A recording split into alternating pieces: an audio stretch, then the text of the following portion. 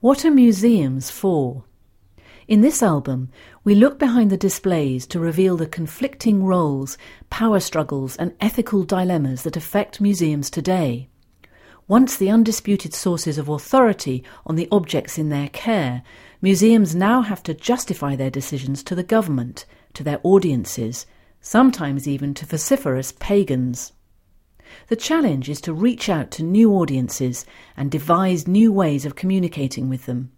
The rewards are many: to maintain status and respect, to win hearts and influence people, even to foster a warm sense of nationhood. This album also contains academic perspectives from Tim Benton, Professor of Art History at the Open University, Laura Jane Smith, Reader in Heritage Studies at the University of York, and Rodney Harrison, Lecturer in Heritage Studies at the Open University. This material forms part of the Open University course AD 281, Understanding Global Heritage.